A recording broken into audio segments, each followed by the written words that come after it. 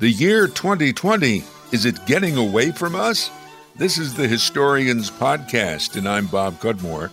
On this episode, we're going to revisit some of the popular topics from 2020.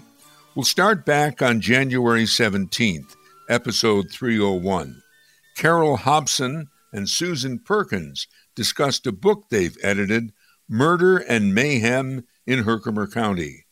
Hobson and Perkins work for the Herkimer County Historical Society. Carol Hobson tells us their new book about Herkimer County was inspired by a book published in 1885. We wanted to write this book for a while. Something that's very popular in our library is a publication called Murders of Herkimer County. And this was written and published in 1885 by William H. Tippett. He was involved in the newspaper industry, and a very well-known murder happened in 1884 into 1885. That was the Roxalana Druce murder. Mm-hmm. And it caught everyone's attention, and Tippett was able to be there at the time that this was going on. And so he wrote about this murder in this book, but he came up with the idea to research all the previous murders that happened in Herkimer County, and he researched at the county records room, going through the court records. And this has always been a popular book that people like to look at. It's not available for sale. So we always had the idea of reprinting that book. Mm-hmm. But what we did was we took a few cases that he wrote about in his book, and it goes up to 1885, and we continued it up to the 1930s with some new cases. And so that's what we did, Mm-hmm. and it really is a nice little compilation of the murders and some sensational crimes as well in Herkimer County. Now, you said that Tippett's was maybe prompted by the story of Roxalana Druce, and I gather that you were involved in a play, Roxy, written by Jack Sherman, who's one of the authors in your this new book, but I don't believe he wrote Did he write the Roxalana Druce story in this book? He actually didn't. His name is Jack Sherman, and we know him. He was involved with the DA's office, and he's a county judge in Tompkins County, retired now. And he was involved in a reenactment when he was in Herkimer County of the Chester Gillette trial. Now, that's one of the most famous cases. We'll get to that one in a moment. Let's stick with Roxalana Druce for right now.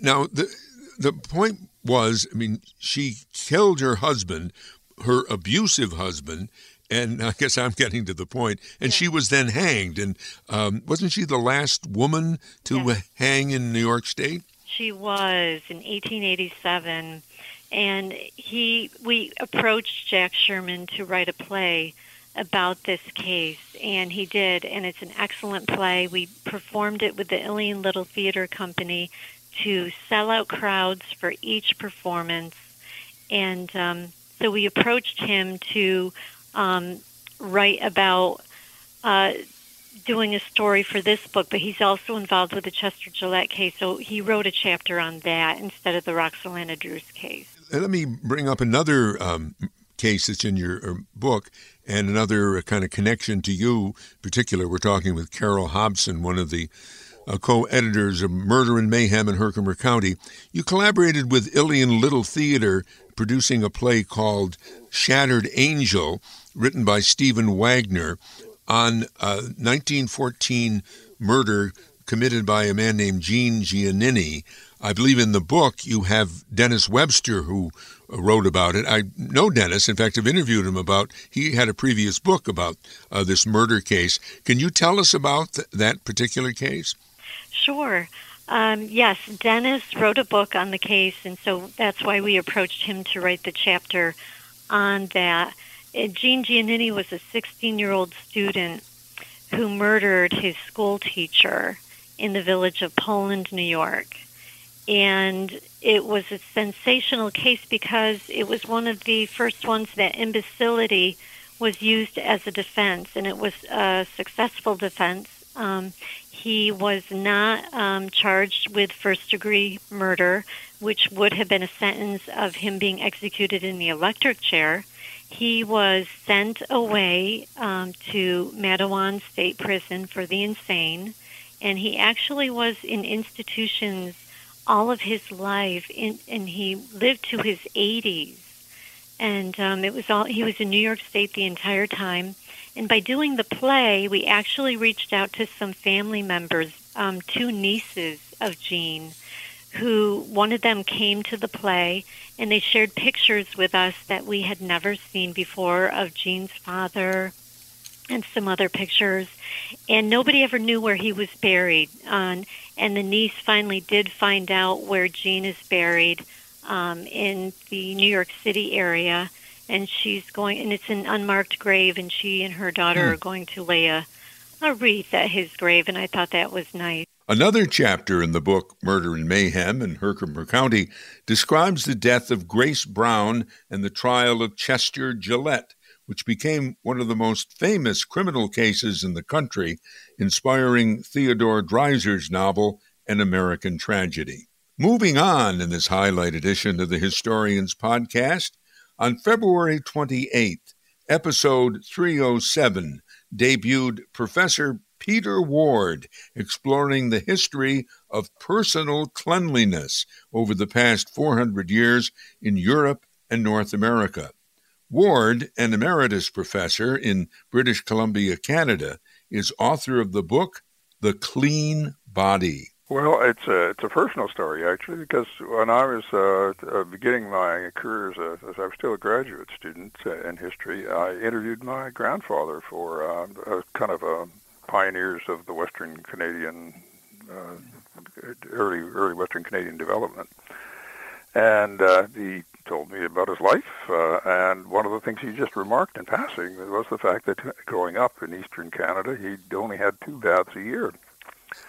Well, he wasn't anything other than as clean as the rest of us when I knew him, but he obviously had a different past than I had, and I became curious about that. I just wondered what that was all about, and I didn't spend much time thinking about it initially, but over the years I've thought a lot about it, and then toward the end of my career I began to think about seeing what I could find out about the history of personal hygiene.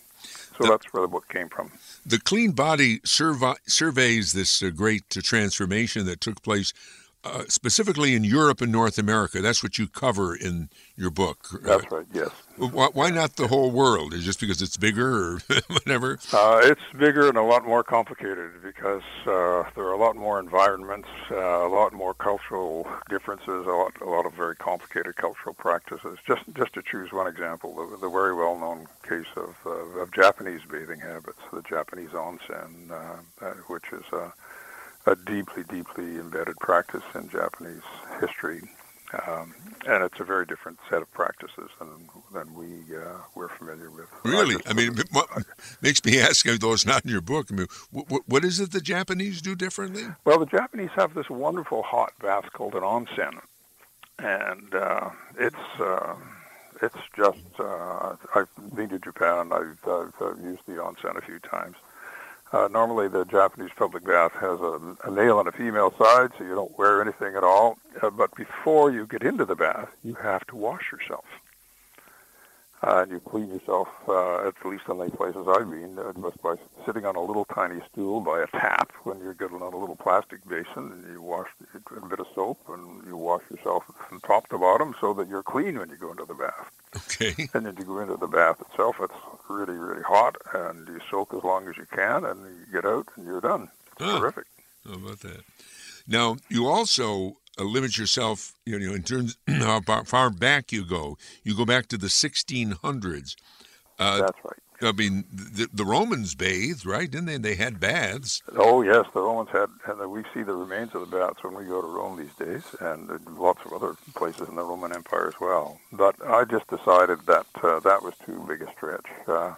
One of the things about books and the book reading public is that they don't have an appetite for huge, long books anymore. That's not the 19th century. And so I was trying to write a kind of a succinct and focused study.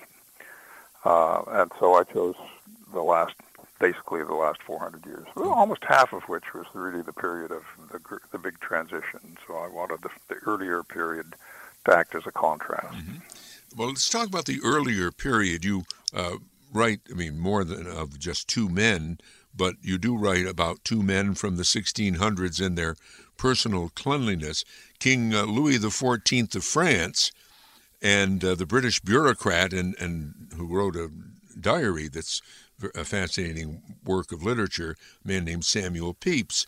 Now, Louis XIV of France lived 1638 to 1715. He only had two known baths in his 77 years? That's right, yes. Yeah. I expected he was washed off when he was a little baby, as an infant, but really, in terms of what you and I think of as a bath, he only had two. And the first was when he was 27, and the other was a year or two later. And they were medicinal baths. They were not baths to make him clean. His doctors ordered them. He had, I think, some form of, if not epilepsy, he was subject to fits, and they thought that a bath might help him out. Huh. So they popped him in the bath, and on the first occasion, it didn't go very well. He got a bad headache, and so they took him out and dried him off and put him to bed for the rest of the day. And 2 years later, they had pretty much the same results, and so he gave up bathing. Huh. But he washed himself. He washed his face and hands. He did. He did, yes. Thick hands once a day and face every couple of days, but that was about it, as far as we know. Professor Ward says the English bureaucrat and diary author, Samuel Pepys, writes about being told to bathe by his wife if he wanted to join her in the marriage bed. Mrs. Pepys had one of those medicinal baths, similar to what happened to King Louis XIV. So Samuel Pepys had one too. Peter Ward's book is called The Clean Body. On March 27, 2020, we debuted Historians Podcast episode 311. Catherine Smith is a journalist from South Carolina, author of Gertie, The Fabulous Life of Gertrude Sanford Lejeune, heiress, explorer, socialite, spy. Was Gertie ahead of her time? Gertie was just, her longtime secretary described her to me as a woman who was a feminist before anyone knew what that was. Mm-hmm. And she just did things that women didn't do. I think the first big one was leading scientific expeditions into jungles and deserts and all that. It just didn't occur to her that she shouldn't be able to do the same thing the men did. And really, well into her 50s, she would go on these expeditions and would be the only woman in the company. So she had a lot of money. She was used to getting her own way, and if she got in her head she wanted to do something, by gum, she was going to do it. I guess. Now, I'm familiar with the connection between Gertie Ellen Sanford Lejeune and my hometown of Amsterdam, New York. Would like to start with that. She wasn't even born in Amsterdam, although the Amsterdam Sanfords obviously came from Amsterdam. Where was she born?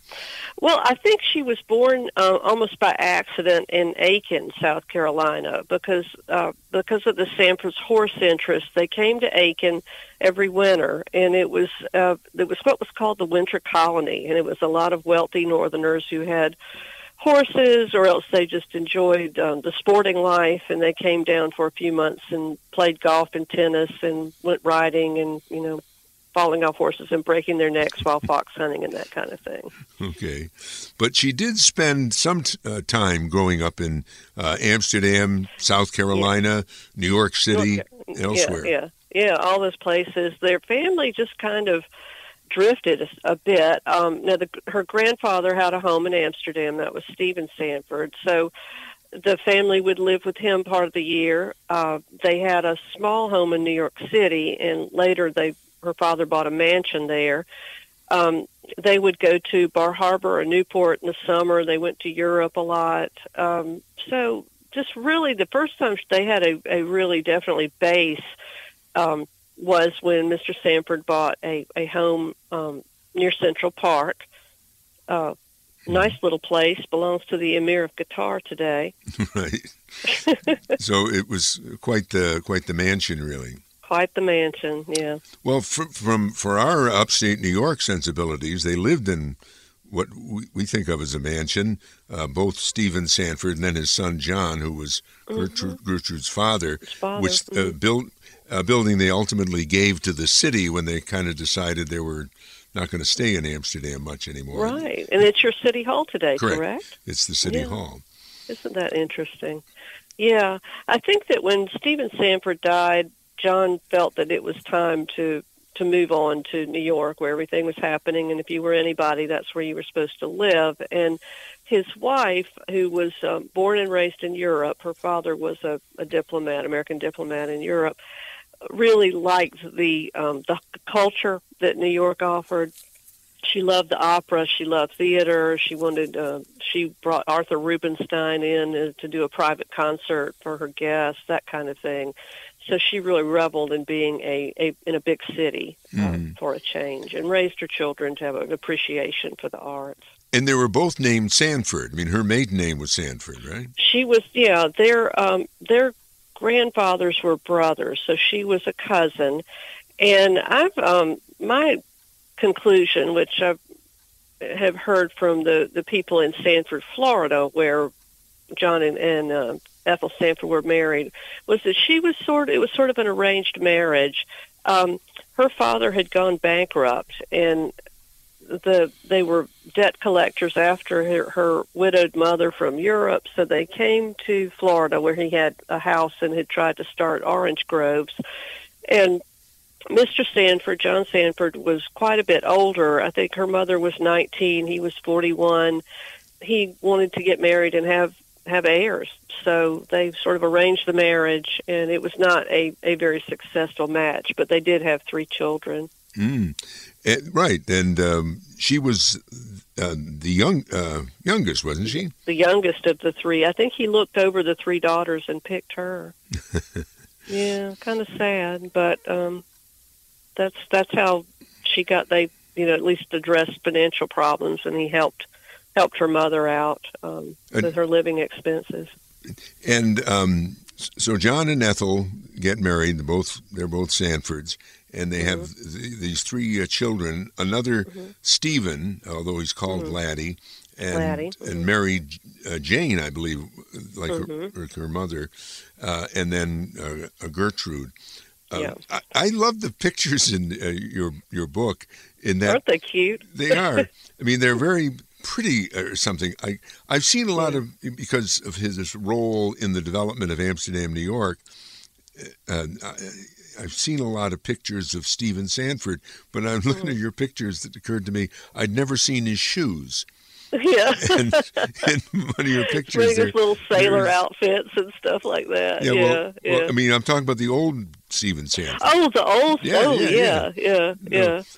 And you see his, I don't know, he didn't look like he was very tall. I don't really know if that was true. Yeah, it's hard to tell. Yeah. Gertie was captured by the Nazis in Europe during World War II when she worked for the agency that preceded the CIA. She escaped from the Nazis and lived lavishly at a mansion in South Carolina. Catherine Smith's book is Gertie, The Fabulous Life of Gertrude Sanford Lejeune. On April 10th, episode 313 on The Historians, we heard from White House historian Matthew Costello, author of The Property of the Nation, George Washington's Tomb, Mount Vernon, and the Memory of the First President. When George Washington died, he was buried at Mount Vernon, his plantation in Virginia. Was his death expected? Well, I mean, at that point in time, Washington was 67 years old. And I think people who had seen him in the last years after he retired, after he left the presidency, I mean, certainly he would have looked all of 67. And, serving the country for 8 years during the war, returning for the Constitutional Convention, 8 years of the presidency, they had really taken their toll on Washington. And but I think also, it was one of those things where there had been so many legends and stories built up around him. You know, he had horses shot out from underneath him. He had bullets go through his coat, almost like he was going to live forever. And so I think many Americans were pretty shocked when they heard that George Washington had passed away. And his wife Martha lived until 1802, but after her husband died, she was beset by many people who literally and figuratively wanted a piece of George Washington after he died. How did she handle these requests? Well, for the most part, Martha would only reply to letters that were, I think, close friends, family members, because she did get a lot of letters from political leaders, people who knew her husband, but then also strangers who were asking for all sorts of things. There was a group of sisters from Rhode Island who asked for a lock of Washington's hair. There was another gentleman who asked her to write a pardon to the governor of Pennsylvania, Thomas McKee, for a pardon on his behalf because, according to him, he had been mistakenly accused of horse stealing. There's another gentleman who wants to do a full-length portrait of Washington, but he wants to request one of Washington's suits so that his model can wear it for the painting. So I think with those types of requests, Martha either directly didn't respond or she passed him along to Tobias Lear, who was Washington's private secretary. He was handling a lot of the correspondence. There was this very touching letter from Abigail Adams, who to some extent had been there and done that. I mean, she, too, had been the second First Lady, and, Martha responded to her. Yeah, and, you know, Martha didn't reply to many letters, and as everybody probably knows, you know, she also burned her and her husband's correspondence. I think there's only 3 letters that have survived today between George and Martha. So she was a very private person. And if she wrote a response to you, I mean, I think that also suggests that she truly valued her friendship with that person. And I think Abigail Adams, there was a shared kinship, both being First Ladies of the United States. After he died, Washington, I believe you write this, became a commodity. Can you talk about that? One of the overarching points that I make in the book is that, you know, Washington, for the most part, really had command of his legacy and his reputation while he was alive. It was something that he guarded very carefully, and he gave a lot of thought about things that he did, how they would be perceived, because he knew that, you know, his examples were going to live on beyond his time. And when he's gone, there are all these different efforts then to transform the memory, capitalize on the memory, and profit from the memory. And when I say that Washington became a commodity, you know, you think of anything with Washington's face on it. Flasks, snuff boxes, walking sticks, things that were directly taken from Mount Vernon. There becomes this whole market of people who want Washington regalia and memorabilia, and there's businessmen, there's enslaved storytellers, even Washington's own family members sort of step into that void and start offering people the opportunity to purchase a piece of Washington's world. You write that George Washington was an affluent slave owner who believed that republicanism, a representative form of government, was the way to go, not just real democracy. And he also a great believer in social hierarchy and rules that were vital to the country's survival. That's not, but somehow that was what Washington was, but the idea of what he was has changed over the years? From Washington's perspective, and he and many of the other founders believed this, that when the country was founded as a republic, that select citizens should really be charged with governing for all. So not really like a democracy as we know it today, more like a republic where really the best and the brightest citizens are the ones who are tasked more with those types of responsibilities.